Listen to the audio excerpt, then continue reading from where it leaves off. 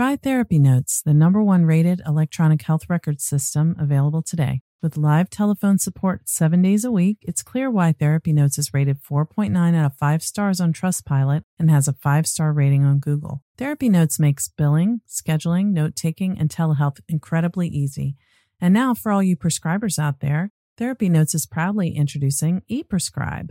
Try it today with no strings attached and see why everyone is switching to Therapy Notes, now featuring ePrescribe. You can get 2 months free by using promo code CHAT at therapynotes.com.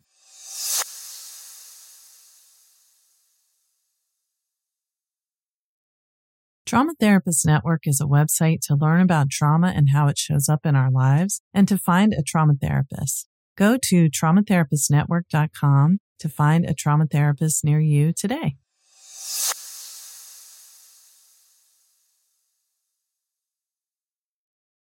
Therapy Chat Podcast, episode 411. This is the Therapy Chat Podcast with Laura Reagan, LCSWC. The information shared in this podcast is not a substitute for seeking help from a licensed mental health professional. And now, here's your host, Laura Reagan, LCSWC.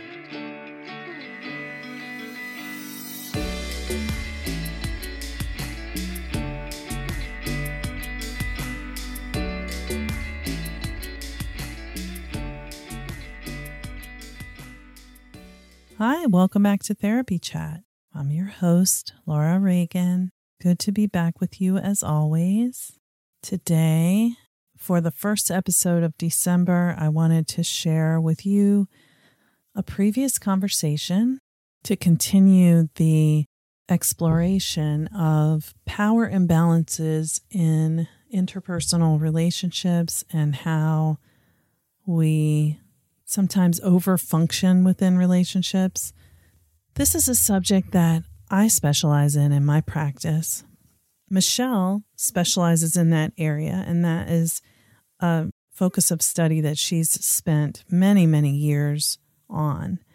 And Michelle has a great way of describing how partners in relationships can overfunction in one way or another and prevent one another from growing based on outdated operating systems that come from early years.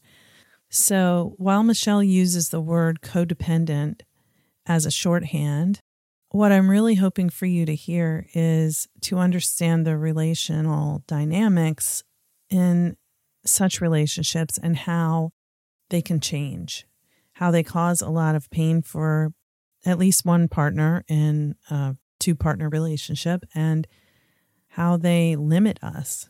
The dynamics that we're talking about in this conversation today are so subtle and so common that many of us never realize that we are doing these things. But I can tell you, I spend a lot of time in various Facebook groups hearing people talking about the concerns they have, and there's so often a feeling of outsized responsibility that this person is carrying in the way they operate in their relationships in life. And I think it can be really liberating to notice those dynamics and to figure out where it came from and how you can show up authentically as who you are and show up expressing how you feel without holding back to appease or accommodate the other partner. The other person, even if it's not in a romantic relationship, this dynamic shows up in so many ways.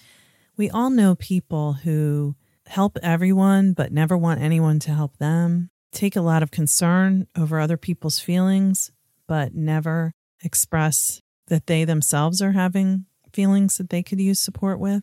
It feels unbalanced, and that is what we're talking about here. So I hope you'll enjoy this conversation with Michelle Farris, LMFT. Michelle is a licensed psychotherapist and anger management specialist in California who helps others build healthy relationships without sacrificing themselves. She uses her own recovery to provide hope for creating a happier life, and she has written 3 ebooks, maybe more now because this came out in 2021, and has created several online courses to support private learning. Her articles have been featured in many places, and she has a private practice teaching relationship skills that are easy to implement quickly. And she loves a venti latte from Starbucks. So I hope you will enjoy this conversation as we are spending a lot of time with family, an extended family and family of origin at this time of year. It seemed very timely to replay this conversation, so I hope you will enjoy.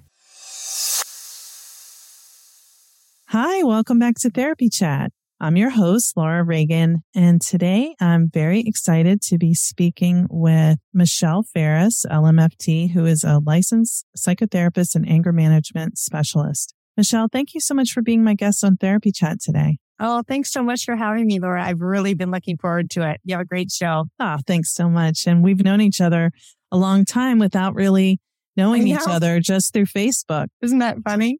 I know. I think it's probably about 2014 that I first met you. Yep. 7 years ago. So we're finally connecting. I know. I'm so glad. In this way. So let's start off before we get into our conversation about the topic of codependency. Let's just start off by you telling our audience a little bit about who you are and what you do. Sure. So I'm a therapist and I work primarily with codependency and anger management. I love it. One of my first internships was the 52-week anger management program that batters went to. And, my friends were like, why are you doing that? And, I loved it because they were all typically abused as kids. And it was so wonderful to see the light bulb come on for them and for them to be able to make those changes. And I don't know, I just loved anger work. And then I went into codependency because of my own codependency recovery. I think I started that when I was in my 20s. And I don't know, I think that's what I really love about therapy is just the process of growth and wanting to give other people hope that they really can make changes. Because, that's why we do what we do, right? We want to have people get better. And for me, it was a huge part of why I became a therapist because I saw that I finally had hope because I left, for college, like most people thinking, oh, now that I'm away from my family, everything's going to be great. And it was like, I had no skills to live. And it was kind of a rude awakening. So that process made me realize, oh, I really do want to do this because this is really fun. And this is really, just it's rewarding. Yeah. See, it's really rewarding because we both said it at the same time. That's right. Yeah.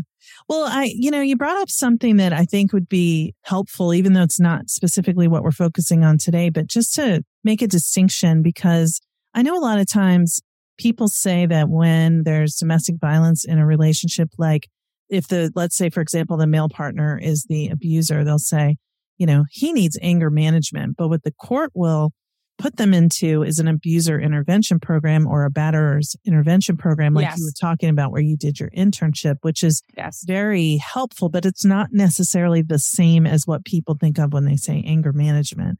Am I right about that? Or I don't know how it is there.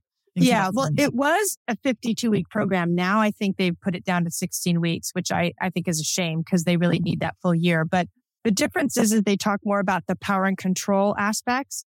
But there was a lot of anger management strategies and communication strategies we taught them. So by the end of the year, they really got some good skills. It was just a matter of whether or not they were motivated to use them.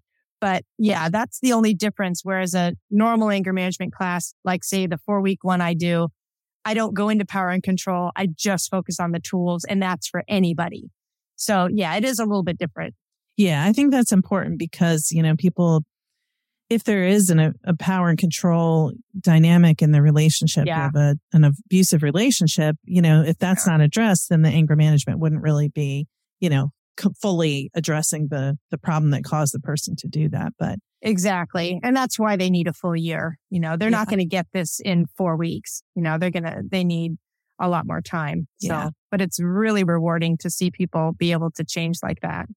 That's awesome. When I was in undergrad, I sat in on a couple of those abuser intervention programs, what they call it over here. And just a couple of sessions I was allowed to watch with my professor facilitating. And it definitely changed my perception about, the dynamics of abusive relationships, of, what the intention is on the part of the abuser, where it seems like this, person who's just like this out of control, like monster. Exactly. And it's really just this very hurt person who has no understanding of how to express it. Or no skills to be able to do that.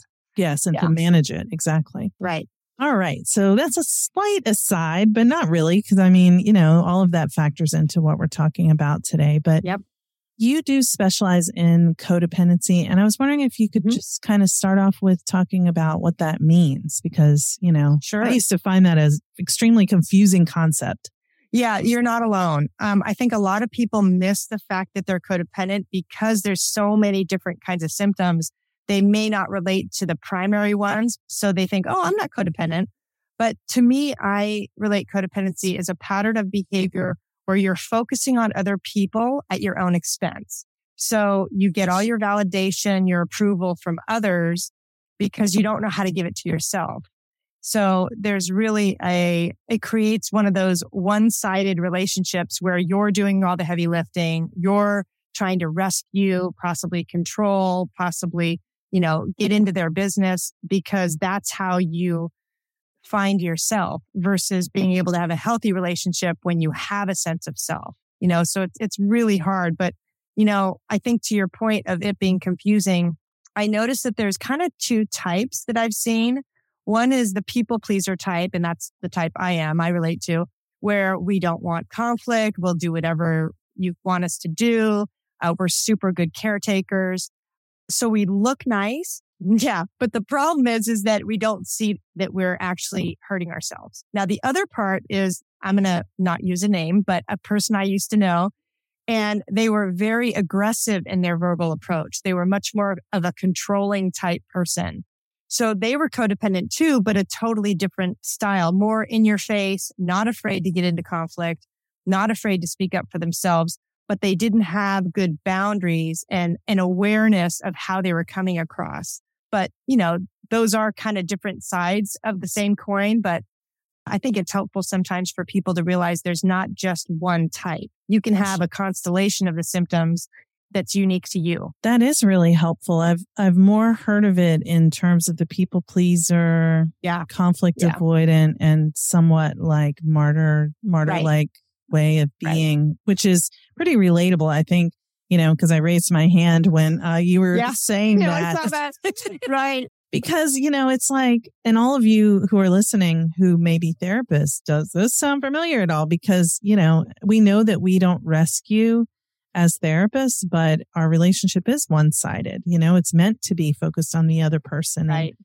And, I think there's a natural way that we fall into this work because we're comfortable doing that. We know how to do it well. Yep. Not everyone, but it's right.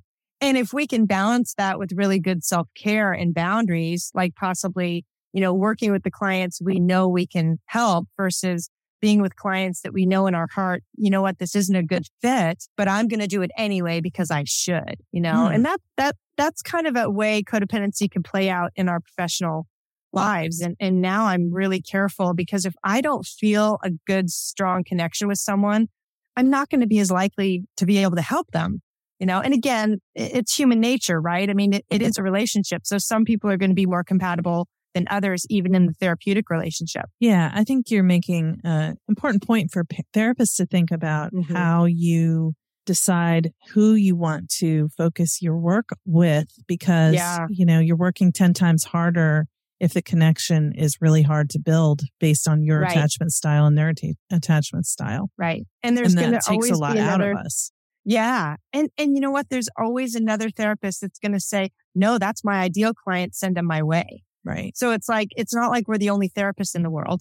Right. And we don't have to be. That's right. We don't have to be. But personally, it really creates a lot of havoc in our relationships because, if you don't have a strong sense of self, it's really hard to create a healthy relationship because you're going to be chasing that other person to make you feel complete. That whole "you complete me" from Jerry Maguire, that is the essence of a codependent. They need somebody to complete them. Yes. Oh my gosh. That's so funny that you said that. But when you said it, I thought of Dr. Evil from, what is it? Austin Powers. He's like got his mini me and he's like, you complete me. And it's like that, it's just that drawing attention to the irony of how, that's so unhealthy. Yeah. And it's hard because, codependents don't often realize they need recovery because they're in relationships with alcoholics or with people who are self-centered or narcissistic or people with lots of problems. So they think, I'm not the one with the problem. They need to get sober. They need to go to therapy but our behaviors are actually hurting us because we're literally giving up all of our time and energy towards that other person rather than having a balanced life. That's really true. And I mean, I mentioned it as how the therapy relationship can be similar to that. But I think, we who have this type of dynamic, we play it out in all areas of our lives, Yeah. Well, that's another thing that I think people miss is they think it's only about the alcoholic and the codependent, right? That's the traditional form that we know. But you can do this with your kids. You can do this with your adult kids by taking responsibility and caretaking them far beyond what they need. You can do this in a friendship. You can do this with your parent.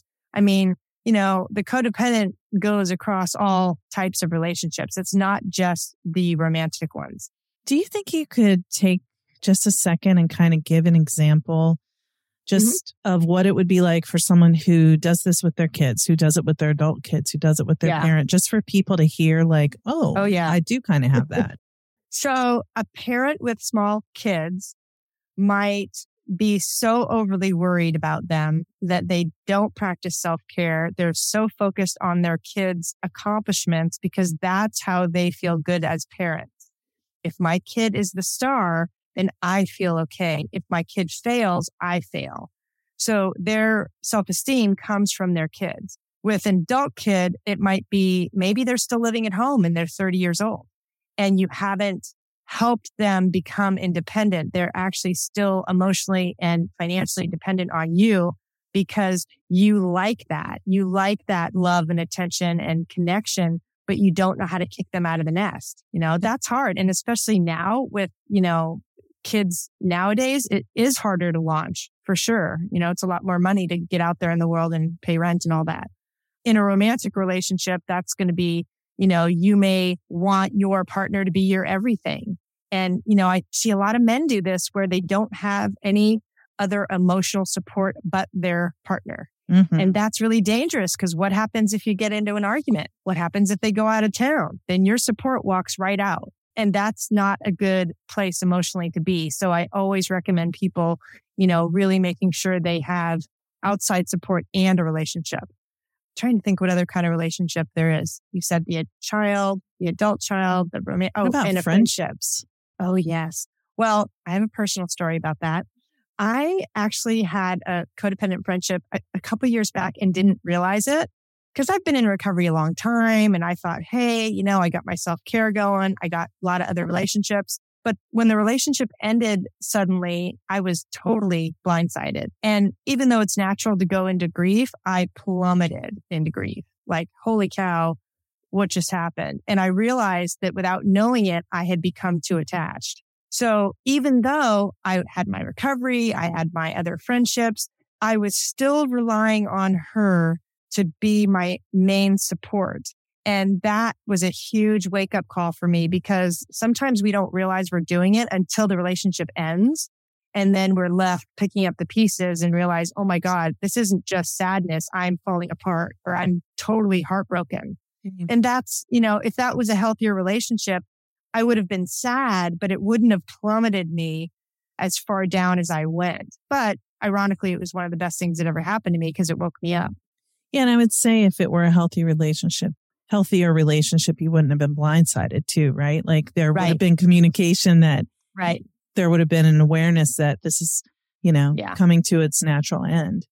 Yeah. Yeah. Yeah. So what about people who have codependent relationships with their parents? I think like as adults, maybe. Yeah, that's hard. I see that where they might still feel like their parent needs to give them permission or validation versus realizing that, they're my parent. And the natural course of development is as they age, we will start to take care of them. And if we never got what we needed growing up as codependents, then we may resist that. And we may still expect our parents to take care of us emotionally, even though they're like in their 60s, 70s, 80s. So it doesn't, the purse strings are never cut. We still call our mom every day. Now, that doesn't necessarily mean it's unhealthy. People call their mom every day because they're close. I think that's lovely if you have that. But if it's so much that you depend on them that it's unhealthy or it's hurting you in any way or it's preventing you from having friendships, then it's probably an issue to look at. Well, I definitely hear from a lot of people who say, my mom is my best friend and we talk every day. But when they go into more detail, it's like the conversations are one-sided where the mom does all the talking about herself and they get off the phone feeling like, Yeah. Well, that's so classic codependent. We listen, and then we get off the phone and realize, where's mine? Like, I didn't get seen at all. But the problem is that the codependent doesn't realize that they don't actually offer that information. They expect the other person to say, hey, well, how are you? But if we train them not to ask us that because we're asking them constantly how they are, then we actually have to untrain people. And that's what's really hard in recovery is that the codependent has to actually practice volunteering information about themselves, not just focusing on the other person's well-being. And that, that takes some time. Yeah, it's more vulnerable, right? To share how you feel than to be feeling that good feeling of your friend or the person you care about leaning on you for advice and suggestions. Yeah, that's like the codependent's high is I'm helping you. I feel amazing because I just did you this huge favor. And then what ends up happening is they end up crashing a couple of days later because they didn't get anything back. And then now they're in resentment and hurt, but they can't say that. So it's a vicious cycle of I'm going to keep giving, hoping you're going to notice me. But when you don't, I'm going to be really upset, but I'm not going to tell you about it. Yeah, that feels familiar in many, many ways. But, I think that the one that you talked about with the controlling approach doesn't feel as clear to me. Can you give some examples of how that might show up in relationships, if you can think of any? Yeah, so it's more the person who might be telling you what they think you should do. They might be more judgmental. They might appear that they have all the answers, but inside their self-esteem is just as low as yours. It's just they have a better, they learned to get their value by being the wealth of information or being the smart one. So they use that because, of course, that's a positive trait. But in relationship, it sets the other person to feel like they're wrong because there's this cloud of judgment that doesn't feel good, but they don't know how to say anything. So that's where the codependent, has to pull back and go, wow, maybe I am a little judgy and I need to look at my own humility that maybe I don't have all the answers. And maybe that's not the way I need to lead in relationship. Maybe I don't have to do that. Maybe I can just practice being myself because that's what the codependent doesn't do. They take on these traits to connect. So if I think I have all your answers, I'm trying to connect with you, but I'm kind of pushing you away in my judgment at the same time. So, that's why it gets so dysfunctional. Yeah, I think parents can do that too, as a way to try to, I see this a lot with in this parent who sees their child as not launching, but the parent is kind of telling them what they should be doing and trying to control their path, but not letting them just go out there and possibly make a mistake, flail a bit. Yeah. Right. Because that is, you can't do someone's life for them. No. And yet it's such a humbling experience. I mean, my son's 22 and he's still living with us and I'm okay with that, but it's been a process of letting go more and more, letting him get his job and do his thing. And, me trying to teach him how to be more and more independent. But it's challenging as a codependent because as a codependent, I naturally want to take care of him because that's my skill set. Even in recovery, I'll still want to fall back on that. But I also know that, if I do that too much, then I'm really not serving him or me. Yeah, you're really making me think about a question that I've considered a lot myself as a parent of two young adults, 22 and 24. How do you know where the line is to be? I mean, I feel like what I'm trying to do is just, when they need more help, give more help. When they need less help, let them do it, So sort of just trying to gauge if they're in a crisis situation, they do need help. Right. If it's something where they maybe didn't budget well, is there a way to help them like figure out how to solve the problem, but not solve it for them and things like that. But how do parents figure out the difference between being caring, supportive, loving, and being codependent? Well, I think just what you did is you're trying to be supportive without jumping in and fixing it. And everybody has a different starting point, depending on the kid, depending on their capabilities. So it's going to look different for different families. And I think that's where we get into comparison of, oh, my son isn't doing what their son's doing. And this is so unique. Every skill set, and if a parent has been really codependent for a long time, then it's going to be baby steps at first to start to reverse that. It may be having them start to do their own laundry or, don't offer them money all the time. Literally. And literally. Okay, we're doing better than that. Yeah. See, they do their laundry. That's good. See, I'm kind of on the fence about that. I sometimes do it. I sometimes don't. But it's but I know that that's one of the things I can concretely do. But it's really about stepping back and letting them figure it out. So sometimes the codependent wants to rush in, or we see an issue before they do. And maybe that's the first sign of defense is, you know what? I see it. That doesn't mean I have to act. Maybe I wait for a while before offering. Maybe that's the growth, or I get with some other parents and talk to them and get support around other parents who are also struggling, because I think you have to get that support in order not to feel bad about what you're doing, because all of this is human. And after the year we've had with COVID, it's of course, there's going to be more issues, and that's understandable. We kind of have to give ourselves a break, That's a good point. I mean, everything's different with COVID, with kids who would have gone to college and been away and gone through all these experiences and learned from them, are many of them were back home and, sort of falling into the comfort of just, everyone being so scared and just needing to kind of pull together. Yeah, for sure. So can you talk about how this starts? Where does codependency come from? So it basically starts in families where the parents are either emotionally or physically unavailable or inconsistent. So this is very common in families with addiction, mental health issues like rage. Maybe the parent's depressed or anxious to the point where it's impacting their functioning. It can be any issue where the parents are totally consumed or it's taking so much of their energy. Like it could be having a special needs kid. That's taking so much of their energy that they really don't have a lot left to parent the other kids.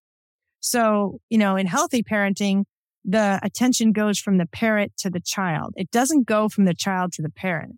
But in codependent families, it goes from the child to the parent because the parent doesn't have the skills to really be present all the time and to do the hard work of parenting because they might be, with an addict, or they might have depression, or they might have anxiety, or they might have an illness or rage problems. So that really impacts their ability to parent. So then the child learns not to have needs. Okay, I'm going to be in the background, or I'm going to be a straight A student so that I matter, or I'm going to be a caretaker. I'm going to caretake my siblings or caretake a parent so that I feel like I can have some value, because they don't get taught that they have value simply because they are who they are. So that kind of sets up that dynamic of looking outside of themselves for that approval and that self-esteem. That was a very succinct and clear explanation. Oh, good. Thank you. Yeah, that makes so much sense. Oh, good. Is there a pattern or trend on who tends to have more of the people pleaser type and who has more of the controlling approach? I'm just curious. It's okay if not. I've seen men and women have both.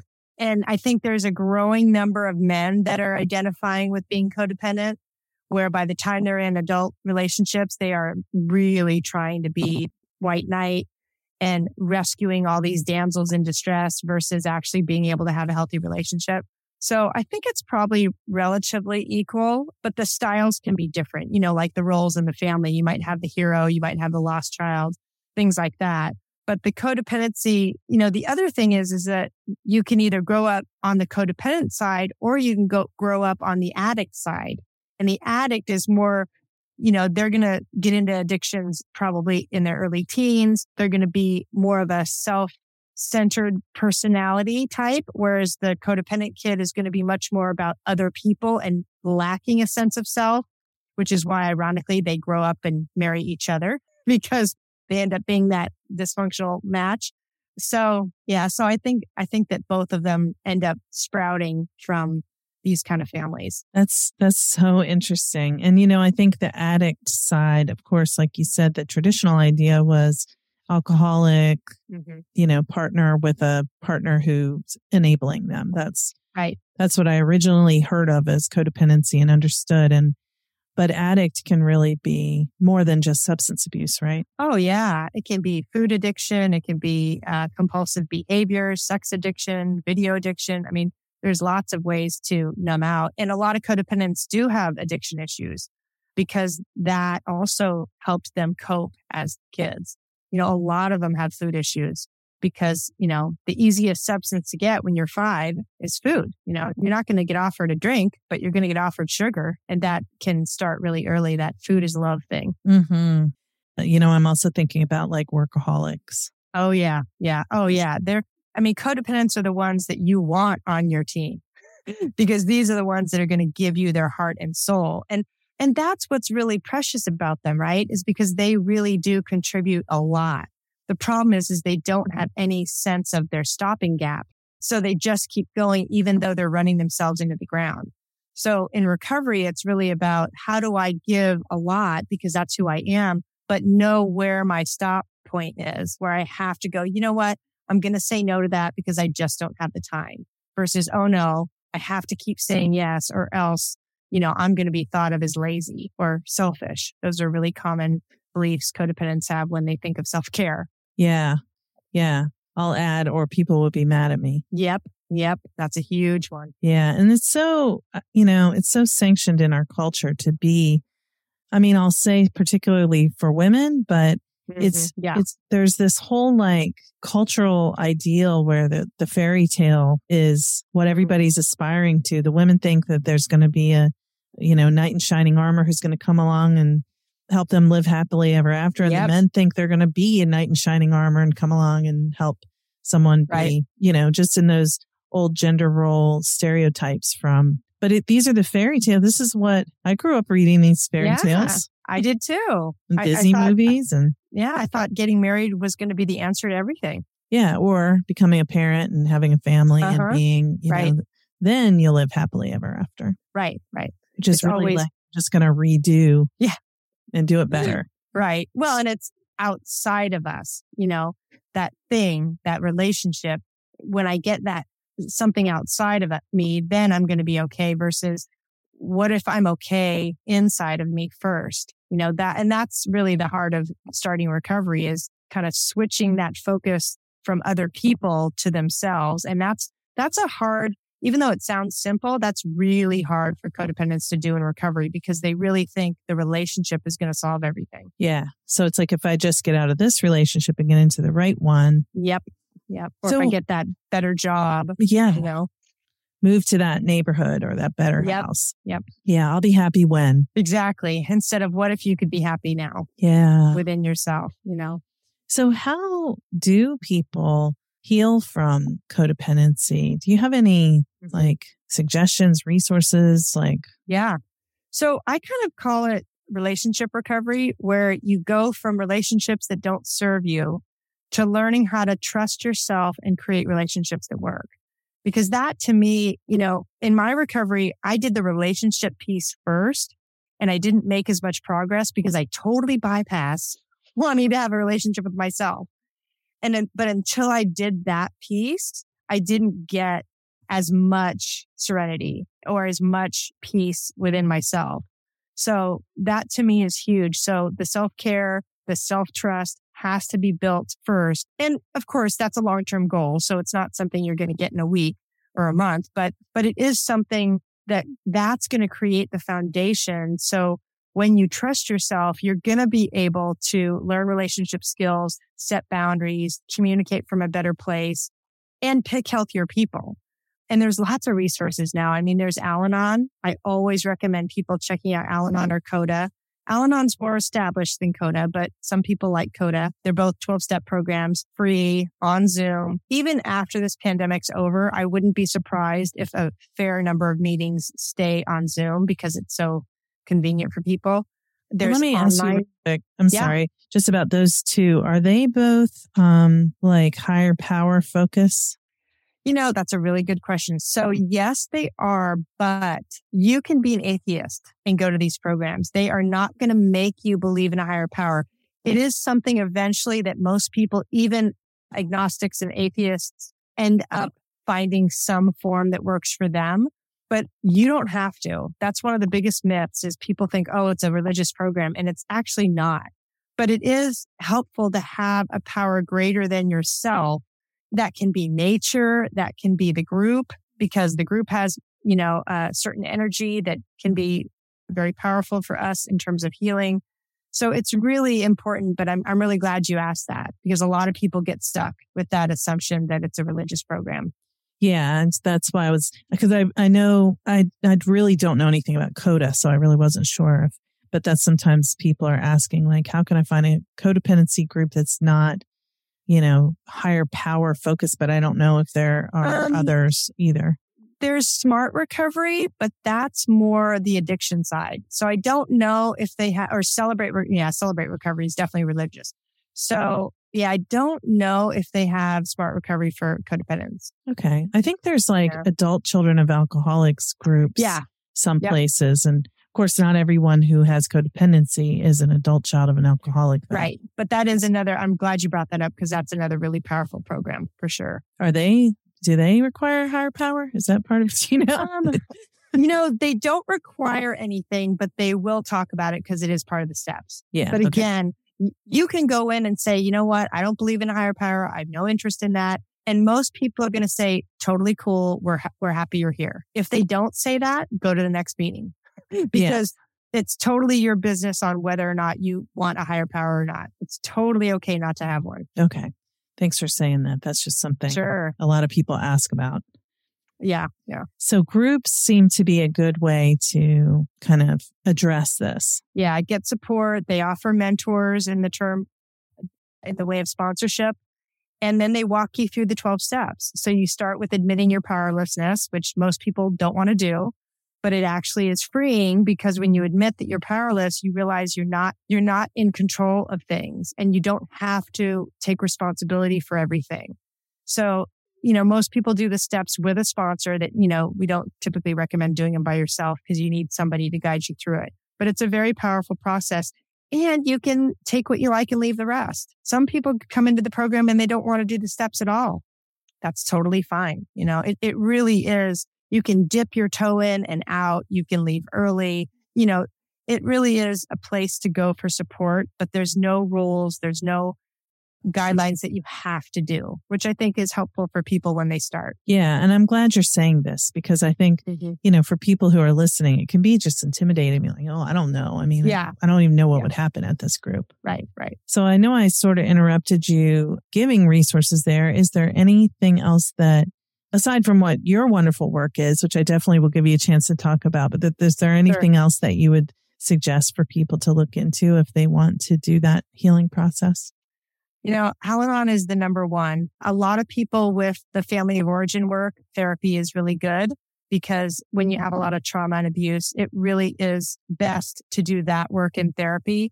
Sometimes they have ACA groups led by a therapist. So if you're not ready for 12-step, but you want something safe and small, that can be an economical way to have therapy and a very safe group because it's usually only like 6 or 8 people.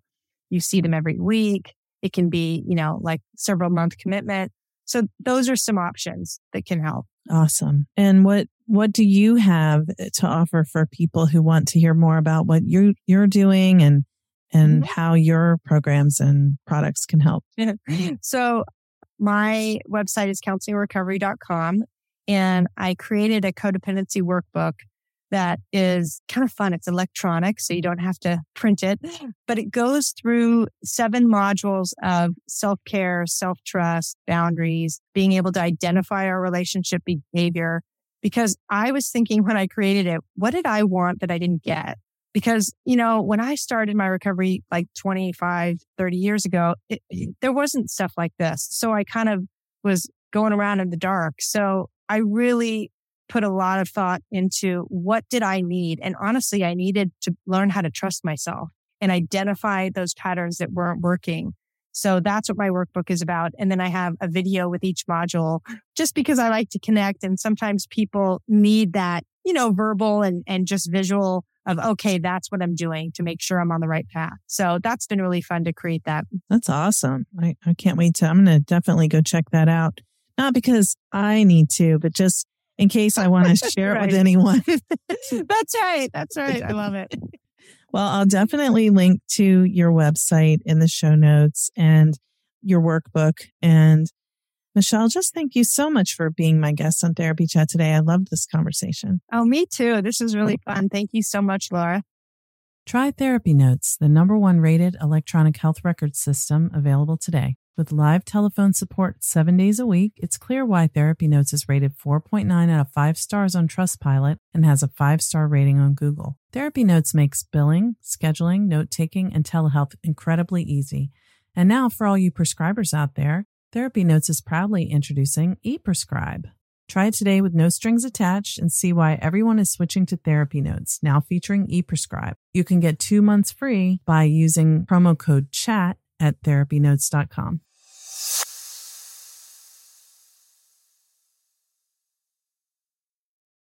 Trauma Therapist Network is a website to learn about trauma and how it shows up in our lives and to find a trauma therapist. Go to traumatherapistnetwork.com to find a trauma therapist near you today.